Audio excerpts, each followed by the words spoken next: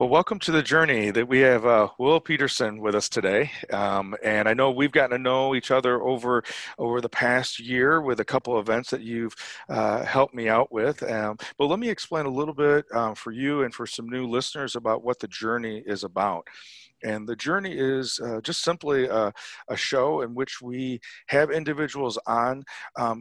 Sometimes just ordinary individuals who've had different things go on in their life where they either have encountered something in their personal life or been affected by something, and then that event or a series of events have helped transform them into who they are now and what they're involved with now. So, and I know you have a pretty interesting story, and you're involved with a lot of different things. So, Will, I welcome you to the journey and to our listeners today. So. Thank you, Kevin. Appreciate So, it. so when we get started, I always start off with asking our guest something a little bit about who they are and what they're up to. But as we go into that, what does Will do for fun? When you have an opportunity to have fun, what do you do for fun? Oh, that's simple. Yeah. I'm a water boy, so Okay. it usually involves travel. Okay. I am a huge avid traveler. That also means, whether it be, an hour away or somewhere in the United States, and I do like to try to get out and see some other parts of the world. But it usually involves getting close to water. Okay. And the ocean is a big Okay. deal to me. Okay. Or just boating and outdoors mostly really when it comes down to it, just anything going on outdoors, hiking, fishing, and and a lot of athleticism too. I like that as well, so I try to stay active. Sure, sure. And I know this is going to probably be a difficult question to answer, but when you think of all the different places that you've gone, um, where would be a kind of a place that kind of either stands out to you as far as like just either the people that you met there or just the landscape that you saw? What would be kind of a place that would stand out to you?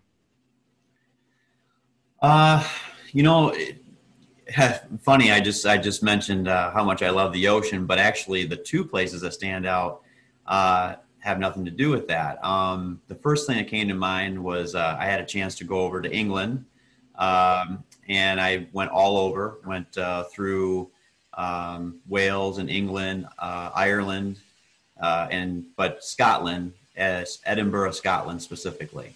Oh, wow, okay. Um, it felt like I was leaving my current place in life and going back into the Middle Ages. I mean, it was like castles and just the preservation of the landscape there. How you could just kind of see how life was like back during times of kings and queens and knights and armies that were battling for position in the world. I don't know. I just got into it. I was completely wrapped into it. So Edinburgh, Scotland, Okay. and then just because of just the sheer beauty of it, uh, the Denver, Colorado Springs area, up in the Rockies. Last year, I had a trip out there. I love bears for some reason, Okay. and I saw my first bear in the wild. And the next day, I was getting a tattoo of a bear on my arm. The next day, I just felt like it was some sort of a connection, so I went and did that. Sure, sure. I can relate. Definitely relate. Colorado, uh, probably one of my closest places to my heart is the Black Hills in South Dakota, but probably a close second to that is out in the Rocky Mountains, either the national park or down in Colorado Springs or the Garden of the Gods. So it's just a beautiful place, Aspen, all that area. So Yeah, yeah. and I can relate to the symbolism and the aspect that kind of connects with it. If there is a particular animal spirit that you connect with, you want to make sure that connection stays permanent. So that's why we put ink on our body sometimes, right? Absolutely. I know you've got plenty yourself, Yeah. and I've got a few of mine. But yeah, when I saw that, I saw this. I actually saw two bears out there, a black bear initially on a hike, and then I was ending the hike, and this big brown bear comes out of the woods, and he's interested. Like he knows I'm there. I mean, we all know, the instincts of a bear, he knew I was there. I watched him for 30 minutes at least. Wow. I mean, took videos, took, pictures, and just stood and just was there in that moment. And then, like I said, I was like, I've never seen a bear before, and I'm not going to let that moment pass. So the next day, like I said, I was getting ink on my arm, trying to remember that, Sure. Well, and I think there's something to be said about trying to savor and crystallize that moment, and not only going through the experience of then getting a tattoo for that, but then you also have a daily reminder of that as well, and can kind of ground you and bring you back to that same space. It gives purpose, Yeah, exactly. And sometimes in the midst of everyday life, we need that, because we think we can only get it if we go to Colorado. And I know for me, it was a lesson a long time ago. How do I bring Colorado, or how do I bring the Black Hills to Rockford? Because at the moment I'm not moving, so I can't just only have those spiritual connections and those spiritual moments when I'm there. I have to figure out how to bring it back here as well. But, I enjoy your question, because when, what do I like to do for fun?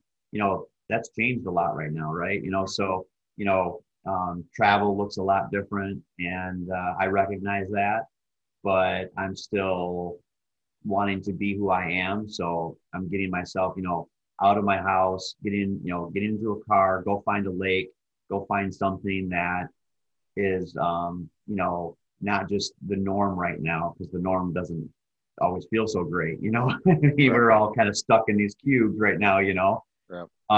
So I think it's important to get out there and, just continue to do the things you love, stay engaged, and it's good. It's good mental health, at the end of the day. Yeah. Absolutely. So Will, are you you've been in Rockford now for an extended period of time, but you're not from Rockford. You're from up in Wisconsin, right? Yeah, well, I'm kind of just sort of a Midwest guy. Okay. I was born in Minnesota, Okay. Winona, Minnesota. So, people know where Winona is, but then I lived in a small town called Rushford, Minnesota for most of my, single, my from the time of birth till around 8 or 9 years old. And then from there, I just sort of started moving around a lot. I mean, my family we bounced from Minnesota down to Tennessee, back up to Michigan. I have lived as far north as Marquette, Michigan, which is way up there in the UP. I still have a little bit of that accent, and every now I say A. And then Wisconsin was really kind of where I landed for, like high school. And that's where, that took me to getting involved with the career that I have now as a fire, in the fire service. And I was just, young, testing for any city or, in all over. I mean, I tested for like Milwaukee, Chicago, Colorado Springs, Colorado, and also places around here, Madison, Rockford. And Rockford was where I got hired as a firefighter at the age of 22 years old. Okay. And so I was young. I came on, that's pretty young. You have to be at least 21 to be hired. So I was 22. And, so I've kind of grown up in the fire service. Sure. To this point, so. Sure. Yeah. So a little bit more of the backstory. So mom and dad, do you have siblings? Yeah. Yep. So I have 3 sisters. Okay. And we're all, unfortunately, we're all spread out. So we're no one's close to each other. Okay. Including my parents. And so that's over the years has been kind of a tough thing to not, so when you're not from a city like Rockford, for example, you come in trying to make your your friends, and then you realize as you get older, your family is becoming more and more important, and yet our family has struggled with distance. And so my dad lives in Cedar Rapids, Iowa. My mom and one sister lives down in Springfield, Missouri. And then I have another sister out in Nebraska and my third sister out in California. none of this lends itself a lot of opportunity to come together, you know? Sure. Sure. So, and that's always been just challenges, for our family is how to keep connected. And sometimes we do better and sometimes we don't do so well, Sure. Sure. Yeah. Um, timing is everything Yep. is really what it kind of comes down to, so, locally, really my family are my friends. And, that's what I've, really gained from the time here in Rockford is a great group of friends, an awesome career for sure. I've loved my career. And I've had a lot of good fortune with it. And I've had a lot of, times where I've had to professionally see things that are hard to see, the traumatic events of being a firefighter. You have a lot of, there's a lot of death and dying in it. There's a lot of injury. There's a lot of people who suffer from all kinds of ailments that we deal with. The fires themselves and things like that. And then there's a lot of growth there too, as far as how to, be your best, develop who you want to be. I started out as a junior firefighter, and today I sit as a district chief. So Sure. I've had a good arc, if you will, and I'm happy where I'm at. Yeah. So with that, I mean, I think you mentioned earlier that Wisconsin, when you were in Wisconsin, that's where you graduated from high school, right? Yeah. Little Yep. town called Albany, Okay. Wisconsin. Okay. 1,050 people. Okay. All right. And so, did you play sports there, or were you Yeah. involved with extracurricular activity? What kind of sports were you involved with back when you were in high school? Yeah. So I ran cross country mostly. That was sort of the top thing top sport I did. Wrestling, and then I did all the other stuff too. I had a class of 32 Wow. people. Okay. So when you're 32 people, like you kind of end up you all do everything. I was into plays. I was in band. I played the tuba of all instruments. So yeah, and so between sports, like I said, cross country, wrestling, playing in the band, playing, and I was in a lot of different things. I was in debate, forensics, if you will. I don't know if people know what that is, but I did that a lot too. So just basically whatever was offered by the school, I was a participant. Well, it's interesting that, and there seems to be a common theme when I talk to people who have come from like a small setting, a small school setting, right? Is that they have a tendency, like you said, everybody, because you're low in numbers, everybody has to be involved with stuff, so you Yeah. end up getting exposed to a lot more things than where there's a tendency in bigger schools where you're a one sport athlete or maybe a two sport athlete, or if you do sports you don't do the arts, if you do the arts you don't do the sports, and for sure you don't do the band if you're in sports because the band's playing while you're playing, so Yeah. so it's interesting, and I'm glad you brought that up because I think sometimes we miss out by not having that exposure because we think we need to specialize. But you're 14. You don't need to specialize at 14. You don't need to specialize.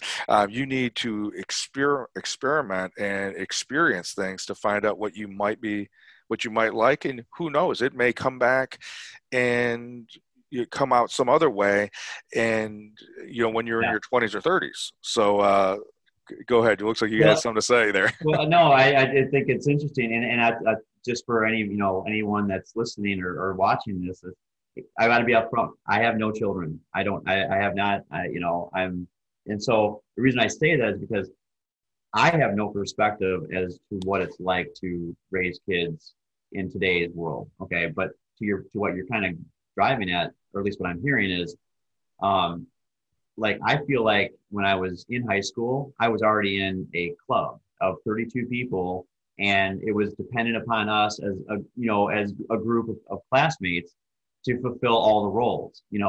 Get into cross country, play the football, the basketball players, you had your, and then you had the ones that, we did, I can remember that I was in two plays. I was in Bye Bye Birdie and Oklahoma. I actually Okay. sang. I did songs. I can't believe that. Like I said, I was in the debate team, and and then obviously band, and music was a huge part of my upbringing too. I mean, I did continue that on. I actually transitioned over to the bass guitar, and I play a little bit of that. I'm not wonderful at it, but I enjoy to do it. Sure. But my point is that like you say, like, I mean, I bounced all over the place, and I think that was a good thing. Today, it's interesting. Like all of my friends who have kids, like everything's about a certain club to be in. It seems like like a travel team, softball. But there's like a lot of focus in on that one, maybe that one sport or whatever. I know there's kids out there who they're into everything too. You have the ones that are out there just driven to be a part of all that. But I don't know. It's definitely different. I'm also, I'm 46 years old now, so of course things are different. I have no perspective on what's really going on up there today. Well, but I think at the same time, you had your own experiences, and then what you did with those experiences, and you're observing certain things. It's not that one's right or wrong. It's just that I know for me, I came from a school that was bigger. I mean, I graduated from Harlem, and so it was, even back in the 80s, it was pretty good size. Pretty good size. I think I had 500 in my class. And but in my mind, I pigeonholed myself as a certain type of athlete, what sports I could do, and what I thought and based upon what I thought I would be good at is how I pigeonholed myself that way. And then as far as the arts, never even considered that, and I have a deep appreciation for the arts now, but Yeah. but I don't have any experience other than a sideline participant, and never been on stage, other than from an instruction or teaching standpoint. It definitely shapes us. Again, going back to you know the sports that I did, for example, wrestling and cross country. Um, let's just face the facts where I was never big enough to play football. I wasn't coordinated enough to play basketball, if you will, but I could put on a pair of shoes and I could run. And that has also led over time for me. That's led me into my adult life where I enjoyed that effort so much that it allowed me to run a couple marathons. It allowed me to go and do some CrossFit games and some Tough Mudders and a triathlon. I did a triathlon when I was 40 years old. That was what I actually did, I think, on my 40th birthday, to be honest with you. So that's a thing that you just sort of you inherently take in as you're a high schooler or a middle schooler or a high schooler or whatever, as you're developing. And then if you stick with it, it carries with you. Just like, playing the tuba. I gotta be honest with you, it wasn't the sexiest instrument to play. I started playing it when I was in the 6th grade, and the only reason why, because we didn't have enough money to get a different type of instrument, but the school had a tuba. So I was the tuba player, but it lends itself to, now as I, sit here today, I still play music. I still love music. And in fact, when I hear music, I hear the deeper tones, the undertrack, and I hear that drive, that beat, the bass, that kind of thing. So that's kind of what drives me. I was in the plays, if you will. So ask anyone that I've ever been with, dated, whatever. I love movies. I know Hollywood. I know pop culture. I don't know why, but I just do. It sticks in my head. Sure. So. Yep. Well, and I think that's a great. It's probably, for anybody who's listening, that is one of a huge takeaways, right? Is that It has more to do with the exposure and the experience to things and what seeds it's going to plant versus the outcome, right? So many times, I know for me at least, I remember being very much focused on the outcome, even as a middle schooler and high schooler, that the outcome was, in my mind, was supposed to be the point. When in reality, the sports that I played and the activities that I was involved with were really more of a metaphor for how I was going to learn how to do life and then be a template how to do life later. And I think the arts, in all types of forms of arts and all types of forms of sport and activities like that, very much play out the same way for us. Yeah. And one thing that I just was as I was listening to you, what really, drives a lot of it, or what establishes a lot of it, is the discipline that we end up taking on, that we learn how to discipline ourselves, that we understand what, commitment is. If you sign up for a team and, if you really buy in, then you understand that you're there for, you're there to be your best for yourself, but you become dependent upon by other people. Yeah. And so that's, again, sports. That's, if you're the linebacker, you better be able to lineback, you better be able to block. You're protecting other people, right? Yep. If you're the fourth position runner on a cross country team, you might not be the fastest, but you're not the slowest, and they want you got to come in and deliver. So anyways, yeah, and that goes back to everything we've been talking about so far, is all these things create a good set of discipline skills that you're going to, if you do it well, and if you give it your all, you're going to have a good set of life skills down the road that's going to help you along the way. Yeah. And I can think of multitudes of times that something became a base, which then I built off of. So if I could do that in football, then I can take the same type of template and do it with bodybuilding. Same type of template I did with bodybuilding to become the best therapist I could be, or in business, or an instructor, or whatever it may be. And the template doesn't necessarily change that much. It's just now we're just in a different environment, different activity, or different thing that we're channeling those same values, the same skills that we've been developed. So I want to ask, what intrigued you, or how did the whole fire services get started? How did that all happen? How did that all come about? So I've been asked that a lot over the years. And I never was really comfortable to talk about why I got into the fire service, because it involved not a great thing. But now I'm honest about it. Like I happened to come upon a classmate who had been I came upon him within seconds of him being in a motorcycle crash. And he was severely injured.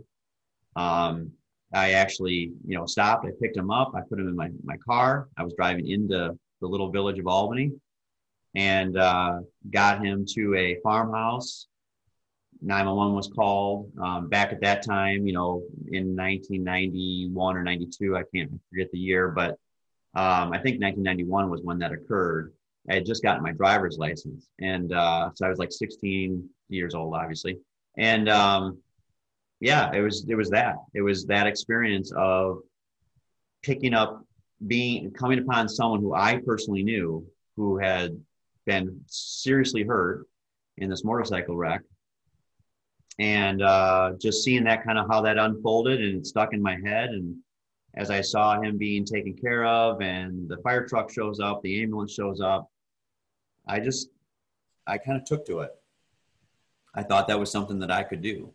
Sure. And then I got interested in the local town, the little volunteer fire department. And I walked in one day, and I can remember, even to this day, I know what that little fire station smells like. Sure.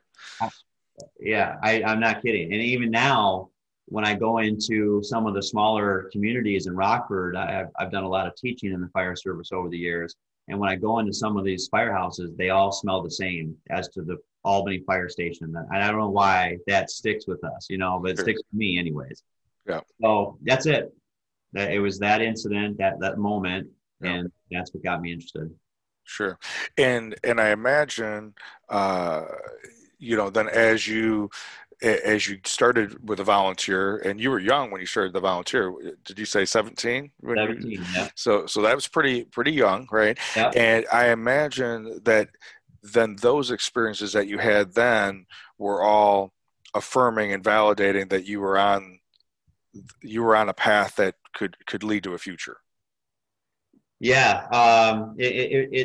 As I sit and think about it, it's weird how everything about as I moved closer and closer to the fire service, I actually physically did move closer and closer to the fire service. I first started as a volunteer. I was living outside of Albany.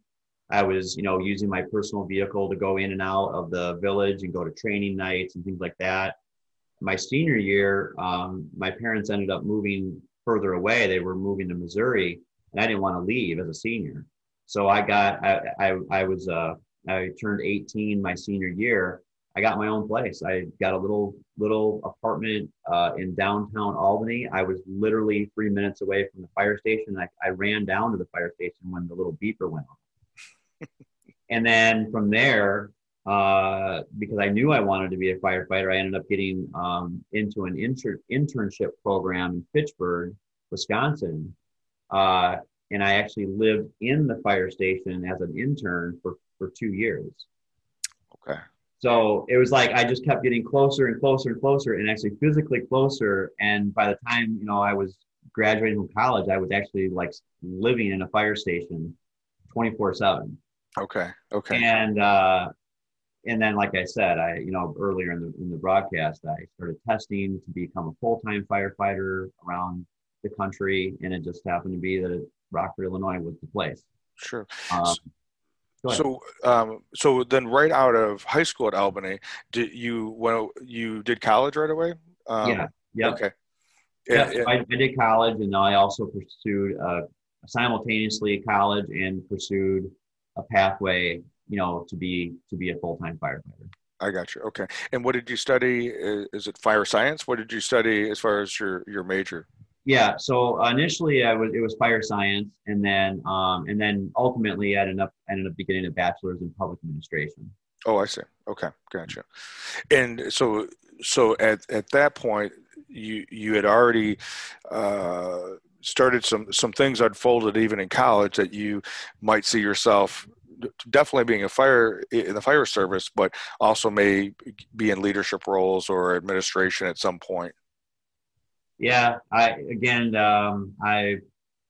don't exactly know where I got it. I'd like to give some credit out there to other people who, influenced me in a lot of ways. I can still remember the current fire chief, and we talked a lot about Albany today, and it's interesting that I was recently back in Albany visiting just to drive by, just to kind of go down memory lane, and I happened to come upon a guy by the name of Danny Mueller, who was kind of a mentor to me in Albany, and he's now the fire chief there. And I've now seen him in his transition of life. He's older than what I remember him to be. But we actually got together, or we stopped and saw each other, and we talked for a half hour and caught up with each other about a month ago, Nice. which was kind of cool. But along the way, I mean, I watched my mom, for example, my mother. She had in high school, she had myself and my sister, and she was the primary caregiver. She was the breadwinner. My parents were divorced, separated. So she put herself through nursing school. She worked nights, third shift, all through high school. She became a nurse at UW Madison Hospital. So she had to drive, 45 minutes each night, and then get up, and come back home in the morning. I saw that drive of hers, and I think that's where I got mine. And so that's just where I've always kind of been, always looking for what I should be doing next. Mm-hmm. So yeah, leadership was always important to me. Being a part of shaping the industry, being a part of change and evolving as the fire service has evolved over the last 25 years. There's been a lot of tremendous evolution there. Um, and just, positioning myself so that I would be able to make good choices down the road, which is where I'm at today. Yeah. And yeah, again, I've had a lot of great opportunity to go back to school, get degrees, go to a lot of different training throughout the country, to the East Coast, out to Nevada, down to Socorro, New Mexico for some pretty intensive trainings. And it's all shaped where I'm at today. Sure. 100%.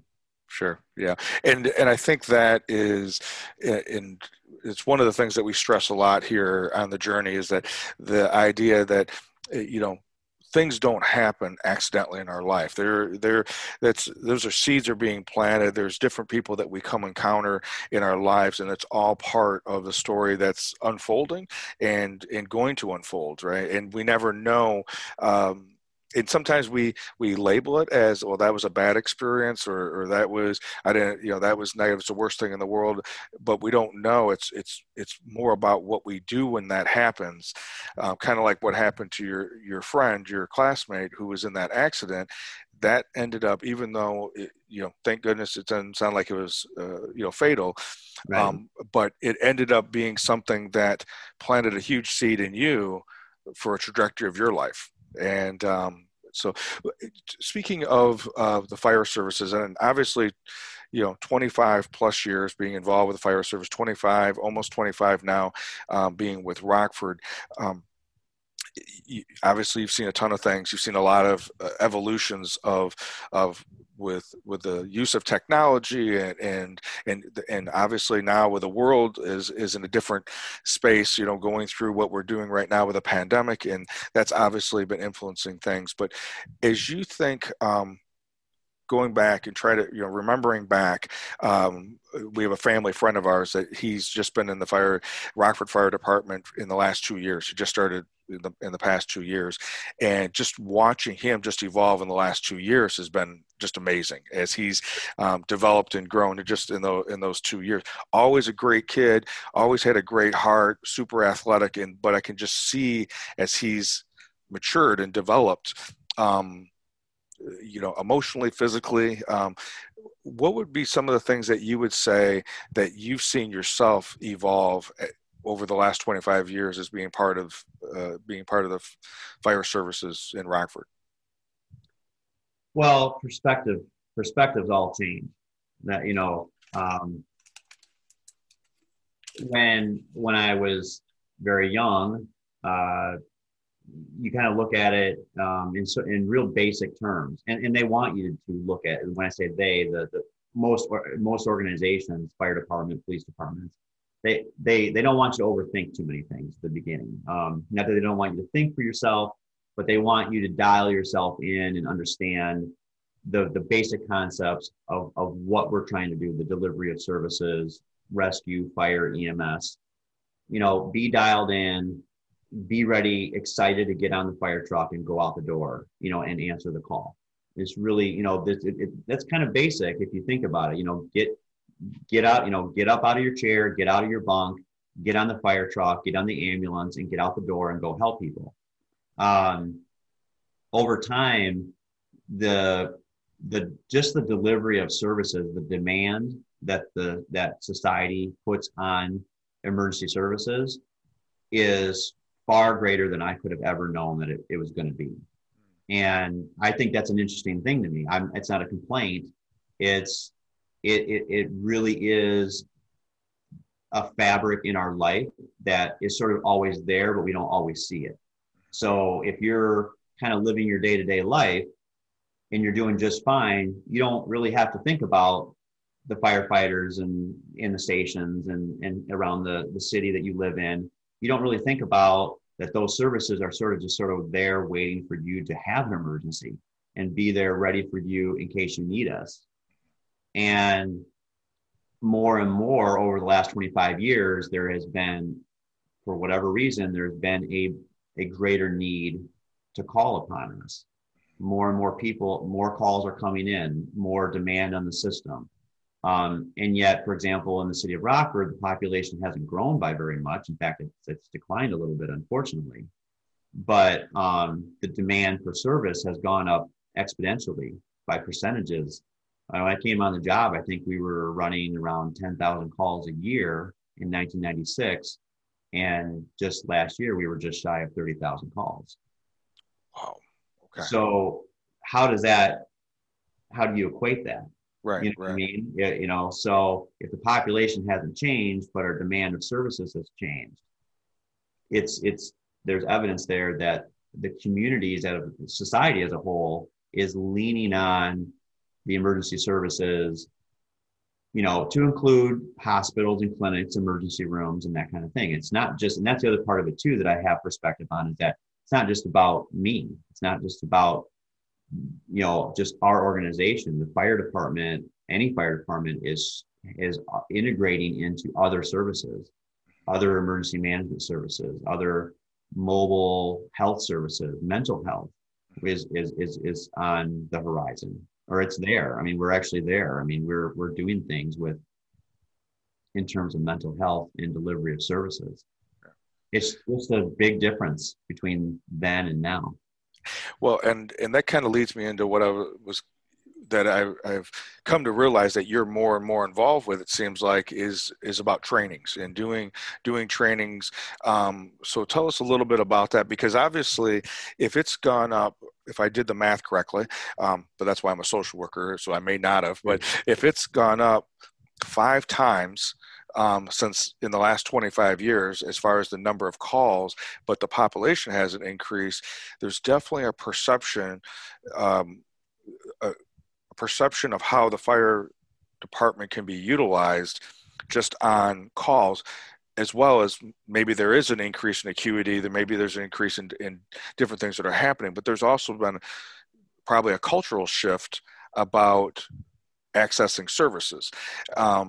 And so when I imagine training for not just the individuals that are working in the fire department has changed over time, but you guys are also involved within the community about doing community trainings as well, because I know that's how we met, by just being involved in my suicide awareness program about how to increase awareness about mental health. Sure. So yeah, tell us a little bit about, as far as, I guess maybe twofold. One is I think there's an aspect of, because I had an individual, his name's Jeff Dill, and he is on a national organization for firefighters, and the impact of what firefighters are exposed to on a regular basis from a mental health standpoint. He got involved with it, as he told me his story, after, I believe it was Hurricane Katrina, and some of the individuals that were deployed from there, and they came back to their host fire department station, and there was secondary trauma that they experienced, and that people were beginning to ask for help for the first time. He saw firefighters asking for their own help regarding themselves for the secondary trauma that they'd been exposed to. And so Jeff did a great job talking about that, because his goal is to reduce the amount of suicides by firefighters. And so in the midst of, regarding mental health of the firefighters themselves, as well as working with individuals, doing calls to domestic calls, and as well as on accident sites, what things are the Rockford Fire Department doing right now as far as training goes? Well, I think, some of the things that the Rockford Fire is getting into, Rockford Fire Department is doing a tremendous job of getting involved with a lot of things. Just taking the emergency service disciplines that we do, for obviously structure fires, auto accidents, medical calls, and then you add on any kind of like technical rescue, a building collapse, a confined space rescue, hazmat, hazardous materials, mitigation, things like that. The cross training, the firefighter that I was in 1996 is nowhere is nothing like of the training that I have today. And that's not just me. That's hundreds of Rockford firefighters that are well cross-trained in multiple disciplines. And I think that's amazing in itself. You know, the fact that just the firefighter has evolved from kind of a one or two dimension type worker to being multifaceted, to be able to answer whatever the community or whatever the citizens throw at us, the fire service, we figure out how to do it. We figure out how to answer that call. And unfortunately, we had a lot of events in history that have shaped that, right? You have Oklahoma City bombing in 1995.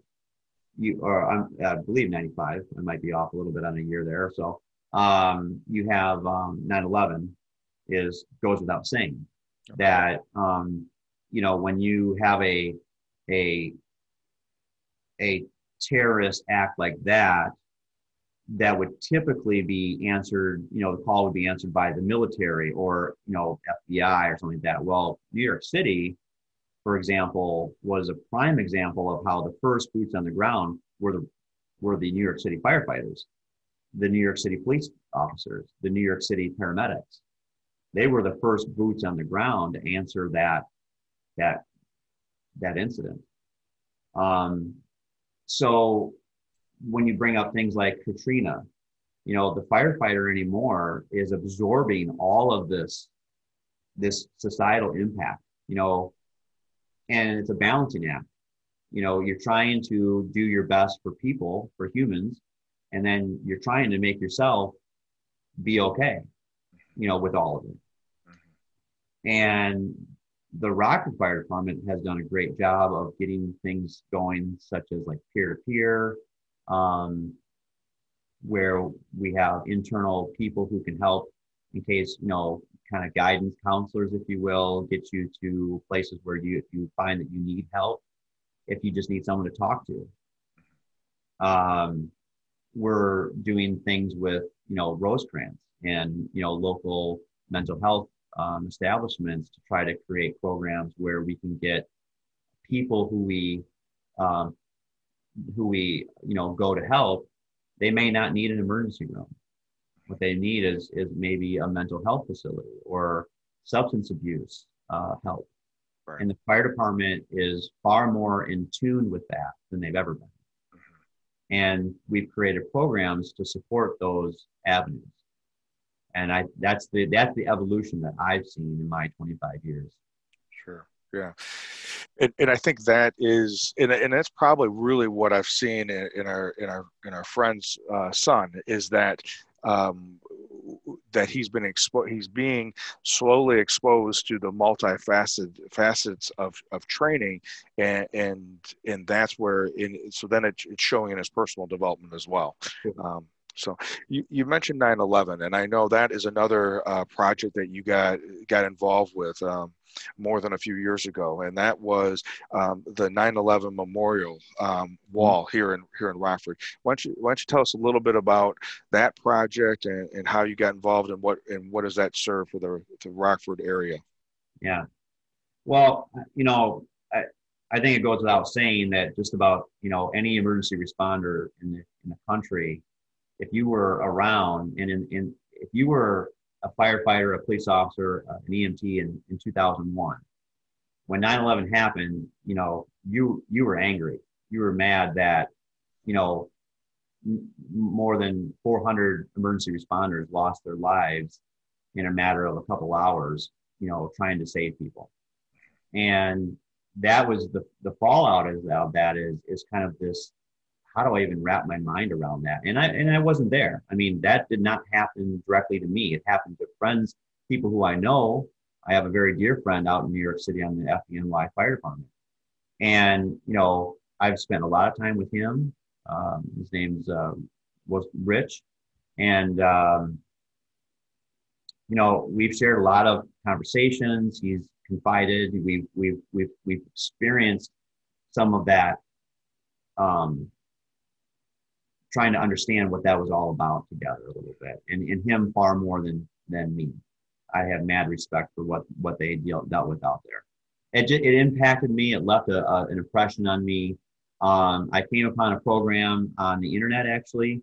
The Port Authority of New Jersey and New York City and New Jersey they were collecting artifacts or remains of the World Trade Center, and they were preserving it for this bigger project that was basically going nationwide.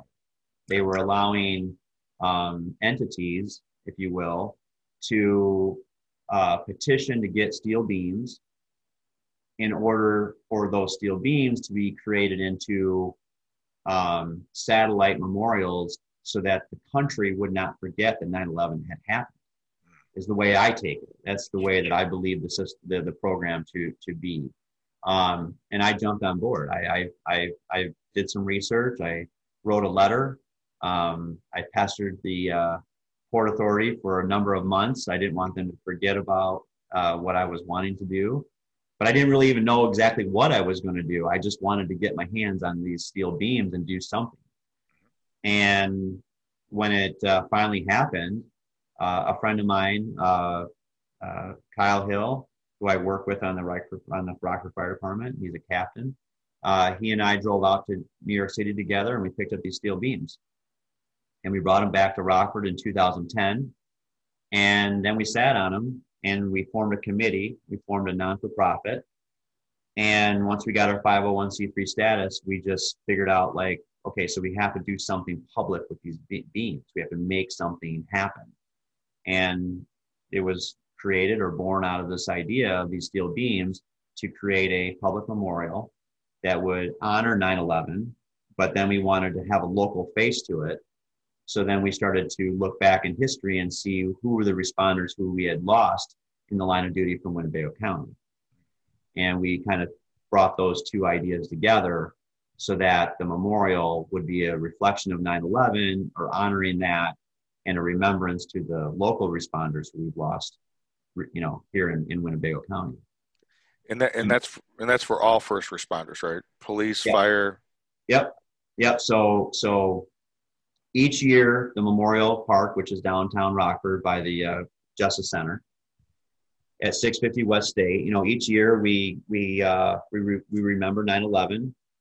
We don't let any year pass. We always have a thought or a remembrance of 9/11 and sacrifice given.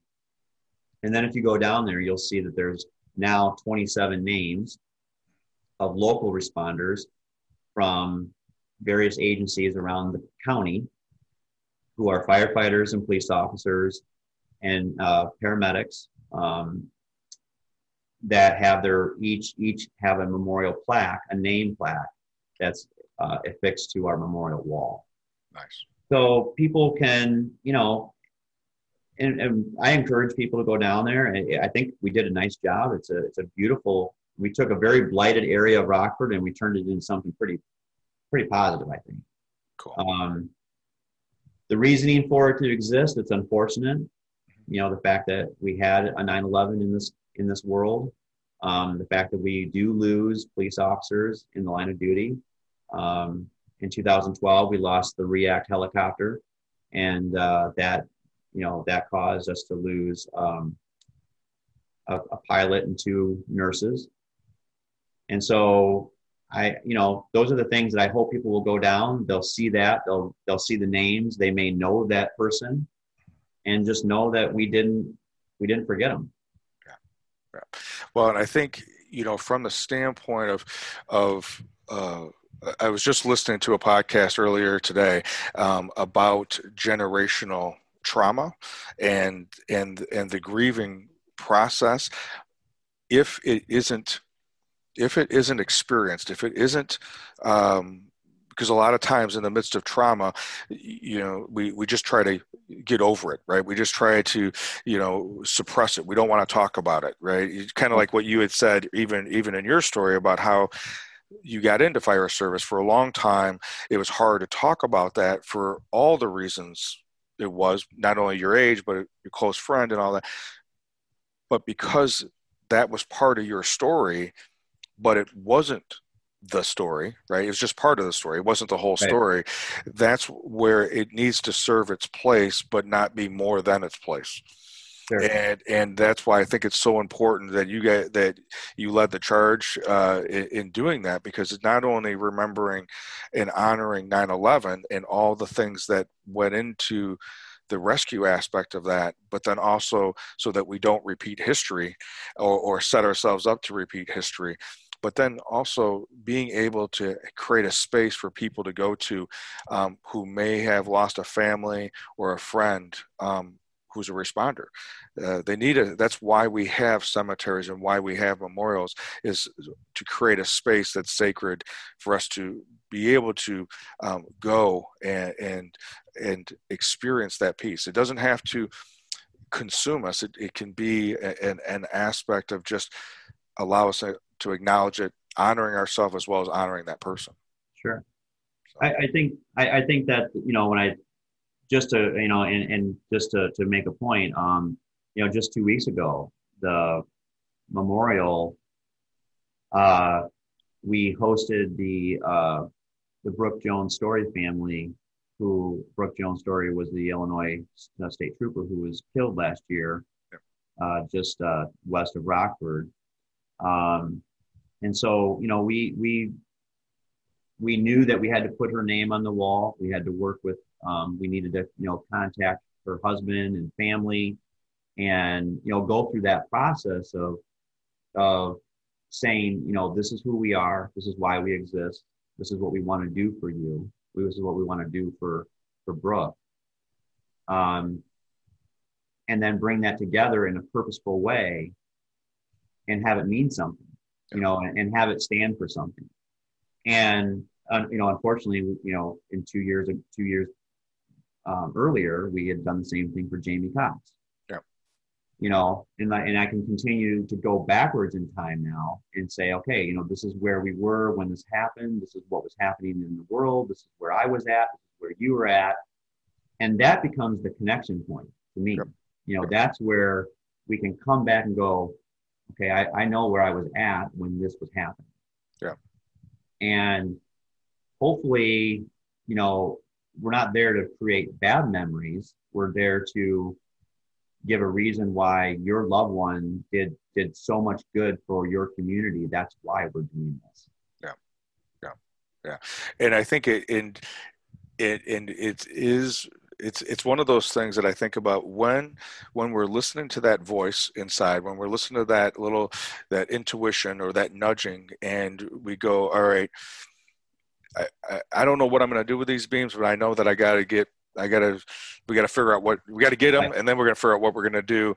And then being intentional and continue to move ahead with something, even if it is at a slow pace. And that's okay sometimes, because it needs time to gestate and be able to slowly birth. But if we stay intentional and stay disciplined with that, kind of like when you were talking earlier about sometimes with sports and the arts, it takes time, and it takes that consistent exposure and going back to it and trying to move it ahead just a little bit. Some great things can come out of that. Now, I know you had talked about 25 years, coming up on 25 years with the fire department. You're still young. It's because you're younger than me, so I say that you're young. It's still young, but I know that you're always involved with different types of things. And so, just briefly, what things are you involved with now? What types of projects or different ideas are you chasing after now? Well, so just to touch on the memorial one more time, one of the great things that came out of that memorial was that we did establish a scholarship at Rock Valley College. So what we've begun to do is we are offering scholarships to help students at RVC who are going through any of the emergency avenues, whether they want to be a police officer, firefighter, an EMT, paramedic. So we've been giving out a scholarship to help with classes and books and things like that. And so I've actually I've enjoyed doing, that's something that came out of the memorial project that I was really happy that we were able to create with Rock Valley College Foundation. So as I continue to kind of just manage the memorial now with a small board of people, I'm transitioning. I'm in the public sector, but I'm getting into the private sector. I'm getting into a business, and we've started a business with myself and four other partners, and we got on board with the hemp and CBD Hmm. Okay. industry. So we created a business called Planet Three. That is what I'm pretty much doing when I'm not at the fire station anymore. Okay. That's my days are now filled. And I didn't know getting into it exactly where this was going to go. And we obviously wanted it to be established as a legitimate business. We wanted to understand what hemp and CBD was doing in America, aside from what people think and know about CBD or hemp, or really what they don't know about it. We really dug our heels in and started to educate ourselves as to why should we be in this industry? First of all, why does the industry even exist in America? What is it doing? How can it, why should we care that hemp and CBD is a thing? Why is it a product? Why is it a nutrient that we want to pay attention to? And these partners of mine, we just discovered so much potential. We also discovered a lot of ways it wasn't being done very well. So we decided that we could do it better. And we've gotten ourselves involved to a point where this business is taking off for us. Nice. So, and so this is a business that's already started, and and I know that you've given me some education about that, and regarding the product. You have a couple different products, and really even more so than the product itself. You guys have gathered together